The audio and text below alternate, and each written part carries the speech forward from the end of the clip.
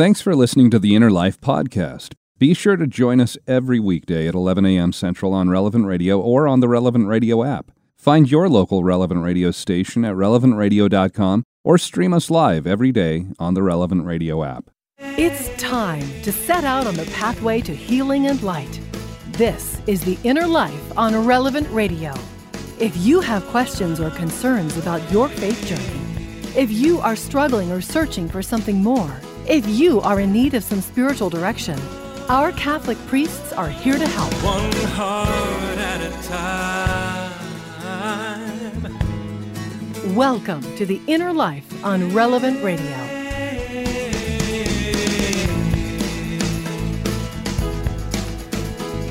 Well, I hope your August is off to a good start, good running start here, as it is the Monday of the 18th week in Ordinary Time. Hi, I'm Josh Raymond, and so glad to have you joining us during this hour of The Inner Life. So have you been watching any of the Olympic coverage over the last week or so? Do you have a favorite event? Do you maybe gravitate towards the things that we saw earlier in the week, the gymnastics or the swimming?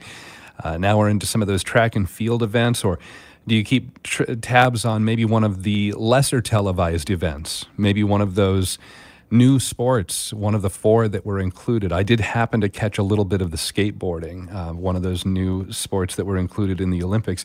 Our family has watched at least a little of that coverage every day since the opening ceremonies a little over a week ago. Now, my wife, she was part of a gymnastics team when she was young, so that's her favorite part of the Summer Games. I was a runner. I was a sprinter in high school and college, and so I always try and keep up with all the different track and field events. And last night, we were watching where the coverage was going back and forth between the women's 1,500 qualifying heats, and then there was the men's hammer throw. And as we were watching the men throw the hammer, this heavy metal ball at the end of a steel wire, my son Elijah, he was sitting there on the couch, and he said to me, it looks like they're almost spinning out of control before they release it. And I had to agree with him because it did look that way. You know, how fast those men are spinning before they launch that hammer into the air. And all of these men, they had somewhat the similar form and the technique and the way that they would throw the hammer. And if you haven't watched this, well, what happens? They step into a circle, and they have to complete the throw without stepping out of that circle. I think it's the same size as the circle if you've watched ever the shot put or the discus throwing events. And it might even be the exact same one that they're using there on the field. But if they step out of that circle, they foul out and their throw won't count. And so they start off at the back end of this circle. They're holding on to the wire. There's a handle on one end. The heavy ball is hanging down at the other end of the wire. And while they're stationary, standing still, their feet are planted there in that back area of the circle, they start swinging that hammer in a circular motion 2 or 3 times, kind of going over their head. And once they've got that initial momentum there, then they start spinning their entire body around by doing this kind of complex heel-toe movement. And they spin around 3, 4, maybe 5 times, spinning faster each revolution. And they start moving toward the front of the circle. And while they're spinning faster each time around, they still have to be in that control of that momentum, because they don't want to step out of that circle and foul out. And so finally, after all of that spinning, after all that quick buildup of that velocity, then they release the hammer and they watch it just soar out into the field, hoping to heave it further than any of their competitors. And last night when we were watching this, most of them were somewhere in the 73, 74, 75, 76 meter area. So a good long throw. But when he told me that it looked as if the men competing in the hammer throw, they were spinning out of control, I responded and said, well, you know, to get to this level of competition, each of these athletes, within that process of throwing, they'll have practiced each part of their movements over and over and over until they have that part of their form as close to perfect as possible. And they'll work with their coach. They'll have, they'll deconstruct all of those little details, all of the small parts of the movements, the angles that they're using, until they can execute those movements reliably every time that they step up to throw the hammer. And more than just practicing, they'll even go back to the video footage of their throws from prior meets, prior events, prior practices, and they'll look at all the aspects of their throwing Did the rotation move how it should? Is there any opportunity to improve on the foot movement, to gain any more speed while spinning? Was the hammer released at the desired angle to achieve the farthest distance possible? And so the athlete and his coach, they'll examine all aspects in minute detail if they want to have the best chance of winning gold at the Summer Games. Now, when it comes to our faith life, St. Paul, he goes kind of back to those track and field events. Being a Christian, he compares it to running a race. And he uses this metaphor more than once there in the New Testament scriptures. And just like when you train for any kind of sport, it's natural to focus on looking forward, getting stronger and faster, building those muscles or building your endurance. But if you want to be the best at your sport, you have to not only look forward in building your strength and building your speed, you also need to take time and look back at how you have performed when you're competing so that you can identify areas where you can improve. You can see those weak points that need work. And that's what we want to talk about during this hour of the inner life. We want to specifically talk about it when it comes to our conscience. How do you take that time to look back and do an examination of conscience? How often do you do that? To look for those weak points in your spiritual life, to identify areas where you can improve. Do you know how to examine your conscience? Joining us here today on the program as our spiritual director and helping us look at how we can understand and better examine our consciences, it's Father Eric Nielsen. He's a priest in the Diocese of Madison, Wisconsin. He's the pastor of St. Paul University Catholic Center on the campus of University of Wisconsin in Madison. And Father Eric, so glad to have you back here on The Inner Life. So have you been watching any of the Olympic Games this last week? You know, I haven't had much time. I watched one little segment of the women's 8 rowing team in like their quarterfinals. It was a very, very moving experience to watch all those women rowing their hearts out to finish that race. Do you have a favorite event that you try and keep up with during the Olympics? Not really. I would say, to me, there's 2 reasons to watch the Olympics: women's gymnastics and women's ice skating in the winter. So I think those are like the 2 peak, Olympic things to watch. But if I turn it on and I watch something, I enjoy it. It's always enjoyable to watch people compete who are really good at what they do. Yeah, it's probably my favorite sporting event, even above, watching football or basketball or some of the other, maybe more American staples that we have year in and year out. I just always enjoy the Olympics. But like I was talking about, we want to use that kind of idea of looking back. Where can we improve in our spiritual lives? And talk about an examination of conscience. And I'm always a big fan of defining terms before we jump into whatever we're talking about. So I think it might be good to talk, Father Eric, a little about what is our conscience? How does the church define what our conscience is? Before we start examining it, we might as well know what we're examining. Yeah, that's a great question. And because a lot of people make a mistake in that. When you examine your conscience at night, most people examine 2 things, which are important to examine, but they're not your conscience per se, because you're using your conscience, which is your intellect, to examine your sins, which are your actions. Okay, so sins are always an action, something you either did or something that you refuse to do. And so when most people examine their conscience, what they actually do is they examine their feelings, how they feel about something, or the feelings they had when something happened. Or they're examining other people's feelings. I did this thing, and this person got really angry, so I must have done something wrong because this person is now angry with me. And neither one of those things necessarily mean that you've committed a sin. So what you're really doing is you're using your intellect. Your conscience is in your intellect. Even a sociopath who doesn't feel any remorse over killing somebody knows in their intellect that what they did was wrong, because your conscience is God shining His divine light into your intellect, and everybody has that to a certain extent, right? It can be developed, it can be malformed through bad education, but your conscience is in your intellect and telling you that you did something right or you did something wrong. Right. Does that make sense? Oh, absolutely. And, you were talking about, especially, we can oftentimes fall into where we're looking at how did we feel at a certain point. And I know that's one of those things that's important when we're talking about an examination of conscience, or if you're approaching the sacrament of confession. Just because you feel a certain way, it doesn't mean that that actually was a sin. Temptation is one of those things that just because you're tempted doesn't mean you sinned. Now, you might be really struggling with a temptation. It might be something where it causes you a lot of grief, and you really need to take that to prayer, and you need to ask for, the strength given by the Holy Spirit. But I think it's really important for us to not get the feelings or the temptations or different aspects of that, get that confused with what you were talking about. Sin is an action.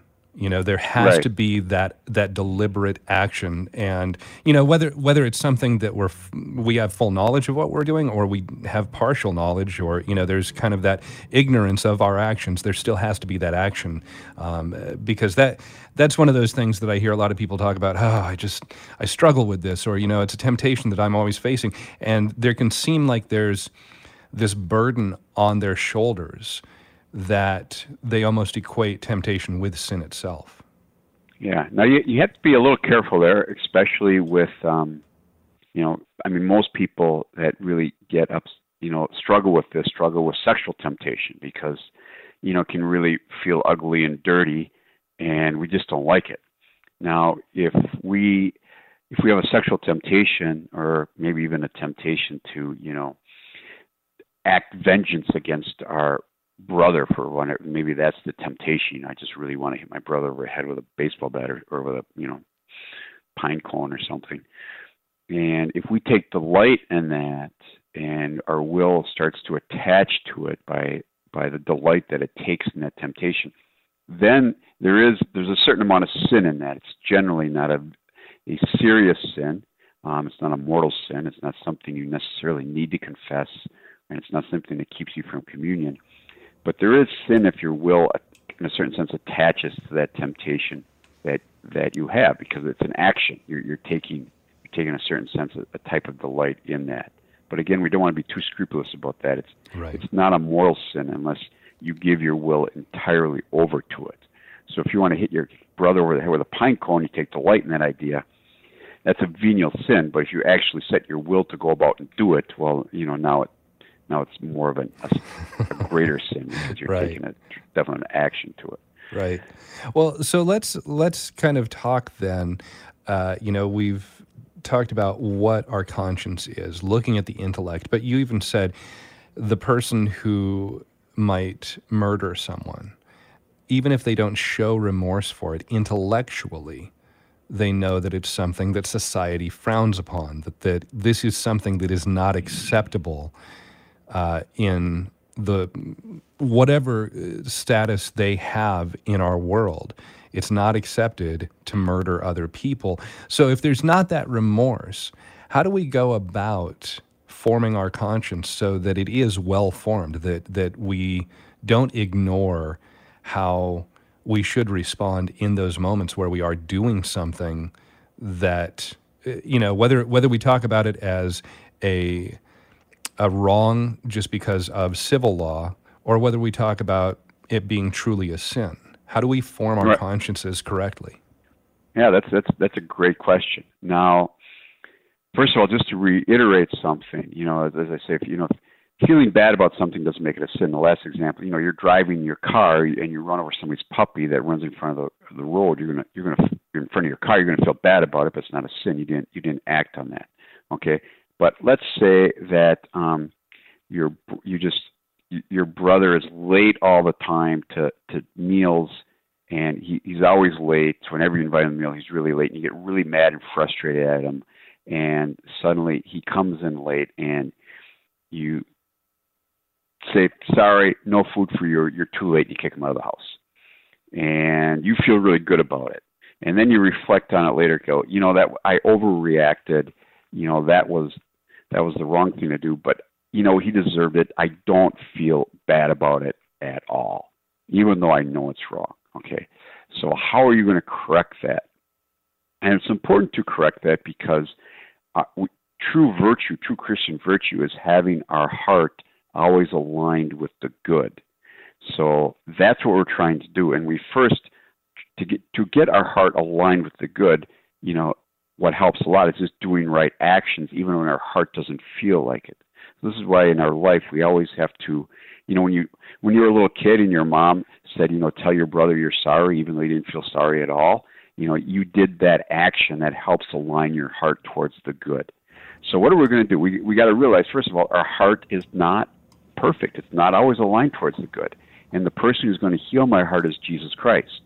And so that's why I'm receiving the Eucharist regularly. That's why I'm saying my prayers. That's why I'm meditating on the Sacred Heart of Jesus. My life of piety and my sacramental life is going to start to change my heart. It's going to take from me my stony heart and give me a fleshly, natural heart. Okay? Now, but a very important thing is I'm going to go to confession. And in order to have the sorrow that you need to be forgiven of your sins, it's enough. I mean, obviously, if you had real contrition for that and felt really bad about it, and you came in there with tears in your eyes, I can't believe I did this to my brother, good for you. But if you're still feeling like he deserved it, and I don't feel bad about this, you go in there with two attitudes. First of all, I know this is wrong. It was the wrong thing to do, and I am not, with God's grace, I do not want to do something like this again. Okay? Now, that's imperfect contrition. It's not the best of contrition, but it's enough contrition to get grace from the sacrament. And especially if you can look at the fact, and this will help a lot too, this person that I offended is a child of God, loved by God, and it was wrong for me, God, to hurt one of your children.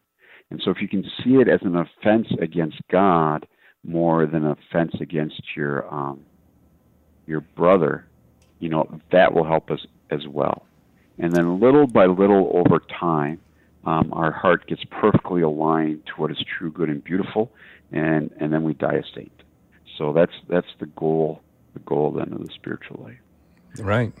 If we're going to die a saint, that's a good place to wind up, Father. Yeah. So, absolutely. Well, how do we then? So, taking your example. My brother, he's driving me crazy. He deserves exactly what I'm doling out to him there, even though I know it's wrong. How do I look for those areas? If I've identified that one, what about the areas where I haven't identified that I need to work on forming my conscience in other areas? Is that something where I pray for the grace from God that I recognize those areas? Do I need to spend more time doing an examination of conscience? How do I kind of get into those areas that I might not know as I'm trying to form my conscience? Yeah, so if you look at your life, when you see this, when you first start to reform your life, it's kind of like a living room with a lot of chairs in the wrong place, tipped over. There's big messes over here, and you clean those all up, you straighten out the chairs, and the room looks nice. And then, but suddenly, you open up the blinds, and now you see, the dust, and you see the stains on the walls, and a little bit of a peeling wallpaper, and now it's time to really get to work. And the other thing too is, so that's kind of what we're trying to do. Shed God's divine light onto your soul. And when you so there's a number of things you want to do. First of all, when you go to confession, a lot of people. I once lived with this family. I was a college student, and I cleaned up their house for them for a free room, and we shared the washer and dryer. And one day, one of the little kids was doing the laundry, and I went in there, and the washer was making a lot of noise, and all the laundry, it was stuffed with laundry. The soap was dry on top of it, and it was set on, cold, small load, right? And obviously that laundry isn't going to be clean. And a lot of times we just feel like if I just come to confession and just go to confession, everything will get better. But it's kind of like just throwing a bunch of laundry in the washing machine, expecting all the stains to come off. If you're going to take out a stain in a piece of clothing, you really have to look at it, you have to scrub it, pre-treat it, and maybe you have to do it a couple times. So what you want to do to really start to form your conscience is to pick one thing that you truly want to grow in. That I'm always late, or I'm always short with my husband. When I get annoyed, I do that, and really focus on that. And I'm going to bring this to confession. And when I go to confession, I'm not going to confess something abstract like, I told a lot of lies, if lying is my problem. I'm going to really pinpoint, the particular worst lie that I said. The other day I lied about my weight. I told somebody I weighed 145 when I really weigh 160, and just say it just very concretely and specific. Not all of your lies, but just the one you feel sorry about the most. And by being concrete in particular, it's a little bit more embarrassing, but what that does is it opens up more grace into your heart from that confession. And then little by little, as you work on that one thing, you're going to become more enlightened to the other things that you are also doing wrong in your life. Our God is very patient with us, and when a pupil comes to an instructor who's trying to learn how to golf and he sees the golf swing, he doesn't try to correct the whole swing at once. He corrects a little piece at a time. And that's the way God wants to work with us. He corrects a little piece of our character, one bit at a time. But then the second thing you can do too is just, read the Catechism on the Moral Life. Just read a good book on, moral theology. And, all of a sudden you'll start to read things that you're like, wow, I got to stop doing that and start doing this. So just to develop the intellect through reading the Catechism and reading the lives of the saints will also help in kind of, cleaning up that room of yours. Yeah, no, I think that's a great suggestion, because there are a lot of things. I remember the very first time I read through, this would have been when I was maybe 14, 15 years old, and I read through Mere Christianity by C.S. Lewis, and he has a section in there on pride. And I had never come across that, this is, such a root sin of almost anything else that we're going to deal with. And so, it just changed my entire approach to, wow, I'm always putting myself in front of others. I mean, that's just, I am such a prideful, selfish person. And you learned that at 14? Well, I learned that it was a sin. Now, 14, that's great. That's great. I think I was 32 when I came to that conclusion. So that's funny. That's great. Our spiritual director today, Father Eric Nielsen, a priest in the Diocese of Madison, Wisconsin. We're talking about examination of conscience. And how has doing that regular examination of conscience helped you to be more aware of those areas in your life where you need to put in that extra effort? Are you allowing that divine light from God to shine on your soul, like Father Eric was talking about? Has doing that regular examine, has it helped you to be more disciplined in avoiding sin, in growing in holiness? Our studio line is open right now, 888-914-9149, 888-914-9149. Our email address, innerlife@relevantradio.com. And we'll continue talking about the examination of conscience, how we can understand it and apply it in our lives, and how we can grow closer to Christ by doing this, and how we can really see that take that root in our lives to grow in virtue. Again, our studio line, 888-914-9149. More to come after this here on Relevant Radio and the Relevant Radio app. Catholic Order of Foresters is proud to sponsor the Relevant Radio studio line.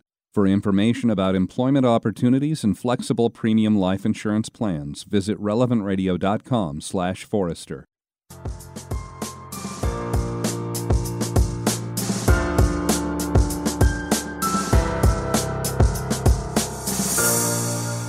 Welcome back to The Inner Life on Relevant Radio. Call in now to share your story with our Inner Life spiritual directors. 1-888-914-9149. That's 1-888-914-9149. This is The Inner Life on Relevant Radio.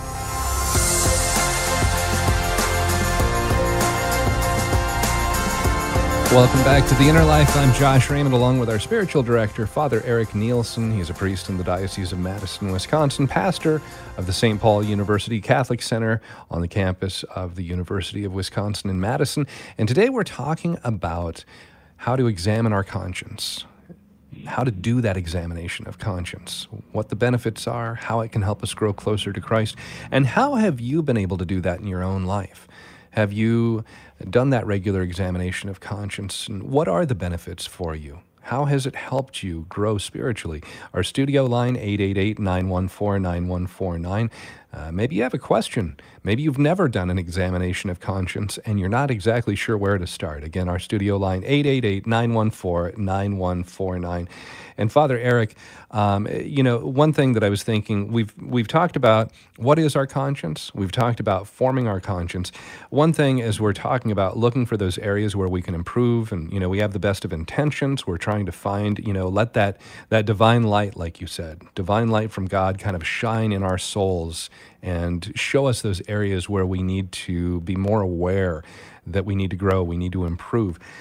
There's also kind of the other side of that I think we need to be really cautious that we don't try and rationalize or justify behavior that we want to continue doing, that we like to do, that goes against moral teaching of the church. That's one of those things that Pope Benedict XVI has called the dictatorship of relativism.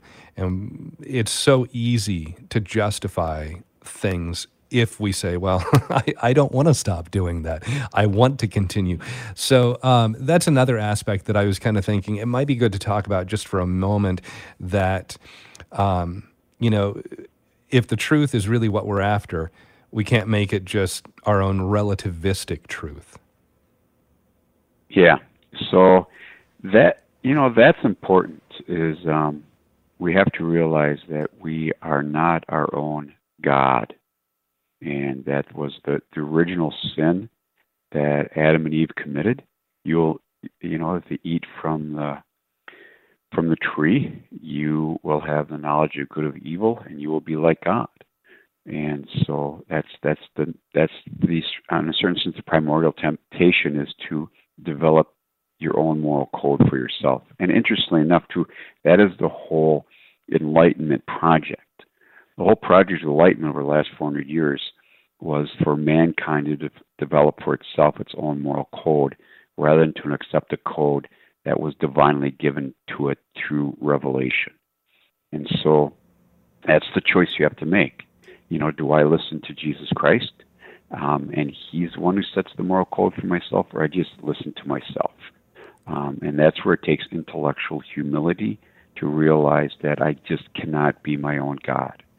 So it kind of starts there.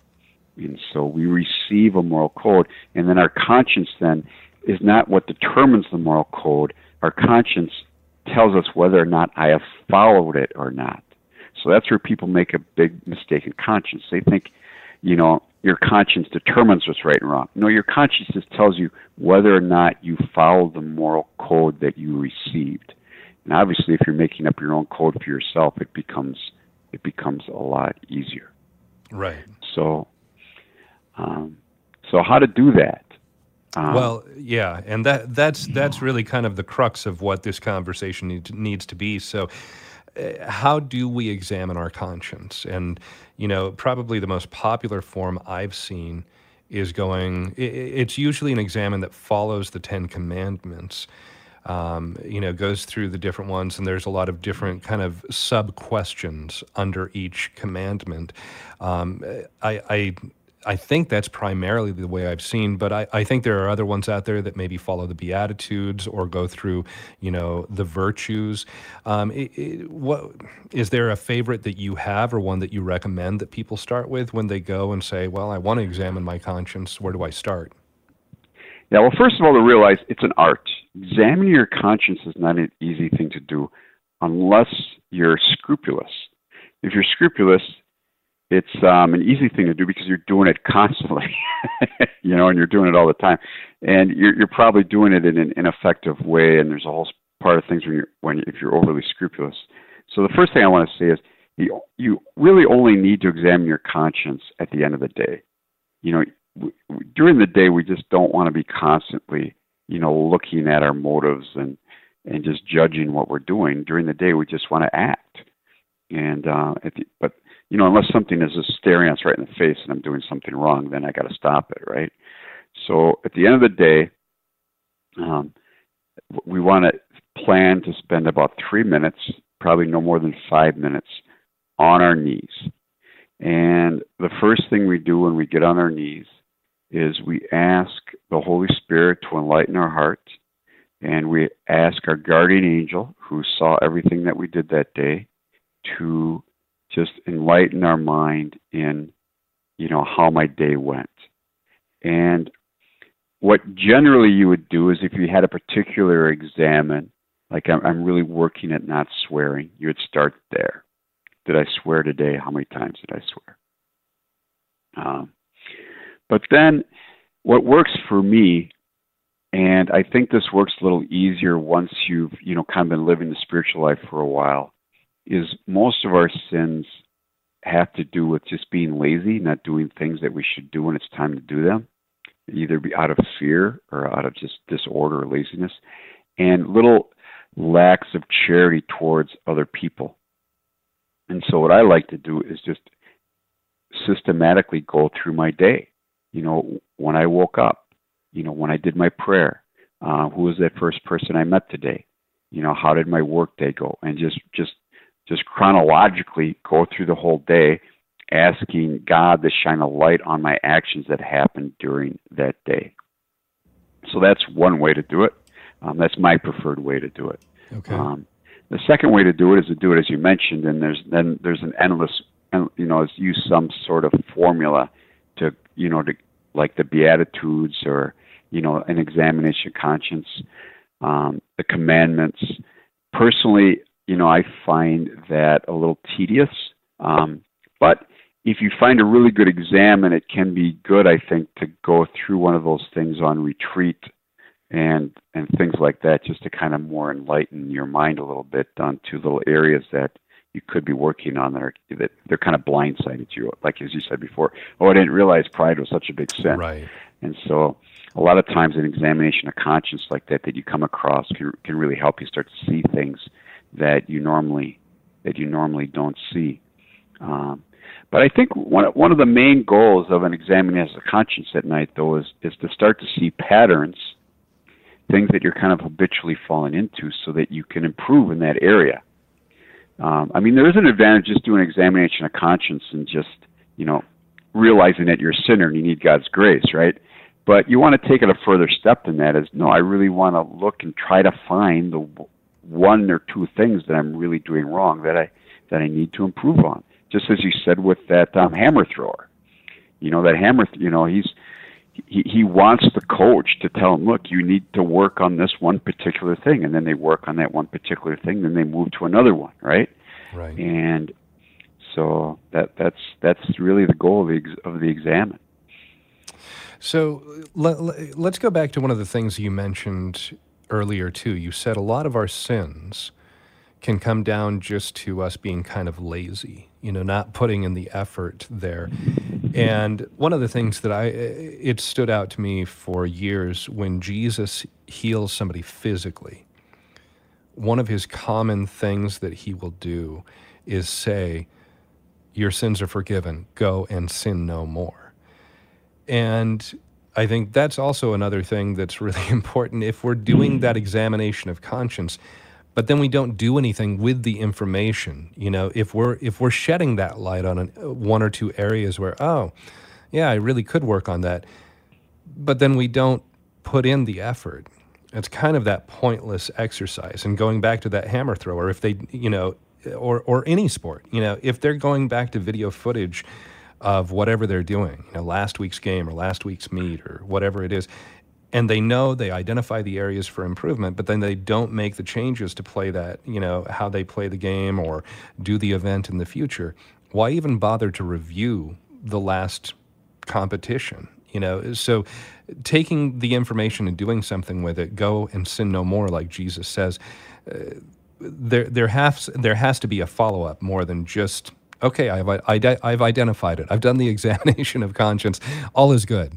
Yeah, I think I wouldn't get. You make a good point there, Josh, and I agree. But although I wouldn't get, as I said before, I wouldn't get too strict about that. Just to get on your knees and to realize you're a sinner. Oh, sure. it's a positive thing. Even though you're kind of too weak and you're too lazy to get better, at least you're recognizing that, which is, better than the other extreme. There's nothing wrong with me, and what I'm doing is okay, right? Right. So, at least stay there. But as you point out, you're not going to get better, and you're shortchanging yourself, and especially. It's one thing to do that, to recognize your sinfulness and but not to improve on it as an examination of conscience. It's a whole other thing to take that attitude into the confessional, because then you really are kind of abusing our Lord's grace to a certain extent. Oh, okay. In your examination of conscience, you're just admitting who you are, right? I'm sorry, God. But when you go into the confessional, you're using the grace that our Lord shed His blood, for you directly, so that you could receive this grace. And to go in there without any desiring to change, that can be pretty detrimental. In the old days, it kind of makes days, us a liar if we're saying, I firmly resolve to sin no more and to avoid the near occasions of sin. If I'm just saying those words, if that's not a real desire, even though knowing that I'm struggling in this one or two areas, I still want to have the desire. I still need that desire to make that change. That's it. Yeah, and please, Lord, increase my desire to overcome this, right? Otherwise, it kind of falls into a type of presumption. And, in the old days, a good confessor, once they got to know you, wouldn't give you absolution anymore, right? Now, what's just in the world that we're living right now, if a priest refuses absolution, it'll backfire on the priest and the penitent. But when the faith is stronger and people understand what this is all about, to be refused absolution would be a great grace, because it kind of wake you up. Right. I've got to really, I just can't take this for granted. I've got to change. So. Another thing that I guess this brings up too is if you've got that continued sin that you're struggling against, and let's say that you really do make some progress, but it's the one thing that you continue to bring back to confession. I've heard different priests make the comment, well, don't get discouraged. It's not necessarily a bad thing that you have that one sin that you do regularly confess, because that's better than going into the confessional with lying one week, and then you stole something the next week, and then the next week it was taking God's name in vain, and the next week it was infidelity to your spouse. Okay, you're good in a lot of other areas. You've got this one area to work on. So it's the area where, Satan, he knows that you're really weak there. He's going to go after you there. So you have to be all the more resolved, but it's better that you have one than a whole slew of these sins that you're having to bring to confession every week. Yeah. Well, the thing is, if you're working with one, sin, and let's say it's a mortal sin that, you're really struggling with, one of the ways that you see improvement in that is that as you go back to it, you're more disgusted and sorrowful that you committed it. And so that, that's movement, right? Right. My sorrow is increasing and my hatred of the sin is increasing, even though I keep doing it because of my weakness or whatever the case may be. I'm growing in my desire to overcome it. And so that's where you might see growth in your spiritual life, even though the objective committing of the sin doesn't seem to be, diminishing all that much. Well, but there's also, you use the word disgust or sorrow, and that's different than discouragement. The discouragement, I think, is the dangerous territory where if we get discouraged and we say, oh, I'm struggling with this and I never seem to make any progress, and is it even worth trying? That's a dangerous road to go down. If we're struggling, but we're disgusted with it, and that by itself is helping us to say, I really want to resolve again every time. I want to make a firm resolution that I am going to try and avoid this. Those are two different categories there. Yeah, absolutely. Our spiritual director, Father Eric Nielsen, we're talking about examination of conscience. When was the last time that you made an examination of conscience? Is it something that you've seen in your own life, that it helps you to draw closer to Christ, helps you prepare to receive the sacrament of confession? And has it helped you to be more disciplined in avoiding those regular sins that you struggle with in your life? helping you to grow in holiness. Our studio line open, 888-914-9149, 888-914-9149. More to come here on The Inner Life on Relevant Radio and the Relevant Radio app.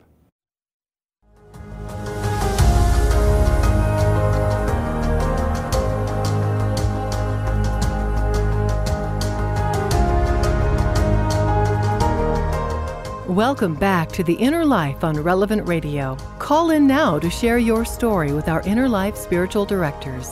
1-888-914-9149. That's 1-888-914-9149. This is The Inner Life on Relevant Radio.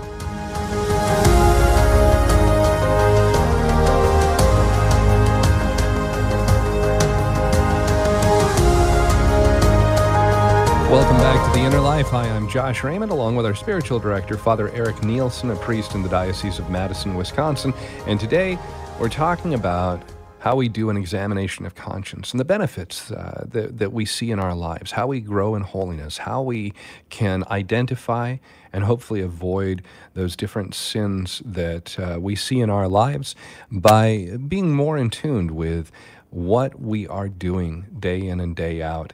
And if you'd like to join the conversation, maybe you have a question about making an examination of conscience, or you've seen the fruit of it in your own life, 888-914-9149, 888-914-9149. And Father Eric, as we're talking about this, you made the comment that once every evening, kind of at the end of the day, pray to your guardian angel, ask for the Holy Spirit's work in your own life to be able to identify those areas that you need to grow, ways that we can approach that. But let's say that I'm listening right now and I'm hearing you talk about this, and I haven't been to confession in a long time, years. And I really would like to go back, but I don't know exactly where to start. There's just been so much that has happened over all this time. And how do I even approach an examination of conscience? What would you recommend that somebody does at this stage in their life so that they can prepare to be able to go back to confession? That's a great question, because it happens a lot. A lot of people come by and, I haven't been in confession for 5 years, 6 years, 7 years, And a lot of people think, well, I go to confession, but Father, it would take too long. And, there are stories of that. I think St. Ignatius, it took him 2 days to say his confession when he came back, because the priest just said, yeah, come back tomorrow. And that's not like he was probably confessing for 8 hours, and then 8 hours again. It's probably, he was in there for probably 45 minutes, and the priest said, okay, that's enough. We'll see you tomorrow. Because it just wears out the priest after a while, because right. You're just really paying attention to. You have to pay attention to everything the person says, because, and this is where you can really help the priest, because a lot of times people say a lot of rather banal things and trivial things, and all of a sudden a real serious sin will kind of pop up in there, right? And you don't want to miss that. So it's best to put the most serious stuff first when you go to the confessional. But most people think that if they haven't been in confession for years, that their confession is going to take a long time, and it really doesn't. 5 minutes is a long time for a confession. Usually, if a person is in the confession a long time, it's because they're having a conversation with a priest about a particular moral problem. So, what I would do if I had been in confession for a long time, I would first of all understand what you need to confess, which is all of your mortal sins in kind and number. And so you just have to say, okay, I committed this particular sin this many times, or this particular sin, like let's say it's missing Mass. You don't have to, maybe you don't have a number, but you can say, I missed Mass probably, every other week for 20 years, or, I stopped going to Mass and didn't go back for like 7 years, just so that there's a general understanding of how many times you committed that sin. And I would just go into a church with a legal pad, pray a rosary, and then ask the Holy Spirit to enlighten your mind. And while you're looking at our Lord Jesus there in the tabernacle with that legal pad, just go through a good examination of conscience that you downloaded off a line, and just go through it. And as you go through it, be concrete. Don't just say, I was mean to my wife, right? The examination of conscience doesn't give you particulars. It gives you generalities. Well, don't confess the generality. The generality is there for you to look at the particular thing that you did, right? Mm-hmm. And so when you just write down particular concrete things, and then if they're mortal sins, when you go in the confession, say how many times you did that one concrete thing. And you only need to list your mortal sins. So what I would do if it's been a long time, I'd first, these are my mortal sins that I'm very sorry for. And then, but these are other particular sins that I did that I'm particularly sorry for. And it can be something, rather stupid, I left the party early without telling my brother one day, and he had to walk home. Maybe that's not necessarily mortal sin. It's only 7 blocks away, but for whatever reason, you feel really sorry for that sin. And the sins you find most embarrassing, say those first, and then the rest of them will just flow like toothpaste out of a tube.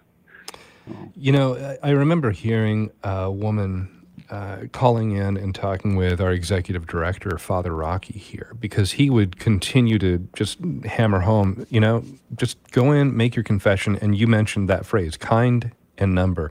And Father Rocky would talk about that. And this woman called in and said, I used to always feel like I needed to go in and I needed to kind of give context and background of what was going on and why this was happening and really kind of figure out how I wanted to formulate so that I could tell the priest, I'm really sorry about this. And she said, well, I tried to go in one time and just focus on the kind and the number, not give all this extra detail there, but just here's the sin, here's how many times. And she said, you know what? It really allowed me to focus more on what the priest was saying in that kind of little bit of advice that's given after my confession before I got my penance. And it helped me to not be so focused on me in the confession, but worried about what does God want from me here and how can I work on this? So I think that's also a real benefit for that kind and number approach.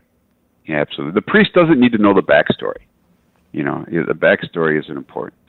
And a lot of times when we give you the backstory, we're trying to kind of justify our actions a little bit. Mm. And so I think you're absolutely right. The woman made a very good point. It got her off of herself and more onto her sins, her relationship with God. And the other thing we don't need kind of number when it comes to venial sins. I said my prayers hastily 25 times. The priest doesn't, need to hear that, and I don't think that's really that beneficial either. Kind and number for your serious sins. When it comes to venial sins, just, a handful of venial sins that you're most sorry for, and again, said in a concrete way. So. Father, we're down to just the last few minutes here, but I had somebody who called us and said, I'm really struggling with procrastination. I love God. I want him to be at the center of what I do, but I feel lost. I want to feel connected there. And so this sounds like somebody who is kind of putting off those areas that they know they need to work on. Any advice for that person? Yeah, I would say, come up, when you go to bed at night or in the morning, come up with a concrete plan that, you want to do. It depends what you're procrastinating. I put off my rosary. All right. Make a promise to God. I'm going to say my rosary tomorrow at 3 o'clock. And if 3 o'clock comes around and you don't say a rosary, go into the confessional and say, I promise God I pray my rosary at 3 and I put it off till 6 o'clock. And, and if you're sorry for that and you're trying to get better, you'll get grace to get better and do your rosary the next day at 3 o'clock. So that's, just find one concrete thing that you can change, and you'll be, with God's grace, you'll be able to change it. I also want to take a quick opportunity to say, if you've been listening and you're saying, oh, well, yeah, I do want to make an examination of conscience. Father Eric mentioned you could find one online. I'm going to do a selfless plug here for Relevant Radio and say, if you go to our app, you can find on there a confession helper. And in that, it has an examination of conscience, goes through a lot of different aspects of, it follows the format of the 10 Commandments. But again, there are so many different other options out there for an examination of conscience if you look online. Well, Father, as we're down here to about our last minute, could I ask you to offer all of our listeners a blessing as we conclude the program today? Sure, I will, but I just want to make a little shout-out to Penelope Hurst and her husband. She is a great listener of Relevant Radio. She said her spiritual life has grown tremendously through listening to Relevant Radio, and her son just got married yesterday, so how she's very beautiful. happy.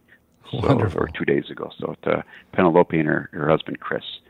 So may the blessing of God come down upon all of you today. May our Lord in his mercy enlighten your hearts so that with great confidence you can recognize those things that are offending our Lord, and with his grace grow in holiness. And we ask this through the same Christ our Lord. Amen. Amen. Father Eric Nielsen, thank you so much for being our spiritual director on the program today. Of course, if you've been listening, if you joined us late and you'd like to hear part of the earlier portion of the program, the podcast is available at relevantradio.com or on the Relevant Radio app. Again, go to the app and you can find that examination of conscience. Easy to find it. On the upper right corner, you'll see the little pray icon. And if you click on that, you'll see that confession helper. And that examination of conscience is right in there. And of course, want to encourage you to stay tuned. Mass is coming up next. Father Edward Looney is our celebrant today. And tomorrow we're going to talk about family life, living as a Catholic family, and ways that we can grow as a family in our prayer devotion, the way that we love Christ, the way that we approach the sacraments. We're going to be speaking with Father Joseph Ilo. Hope you join us tomorrow here on The Inner Life, and have a blessed afternoon.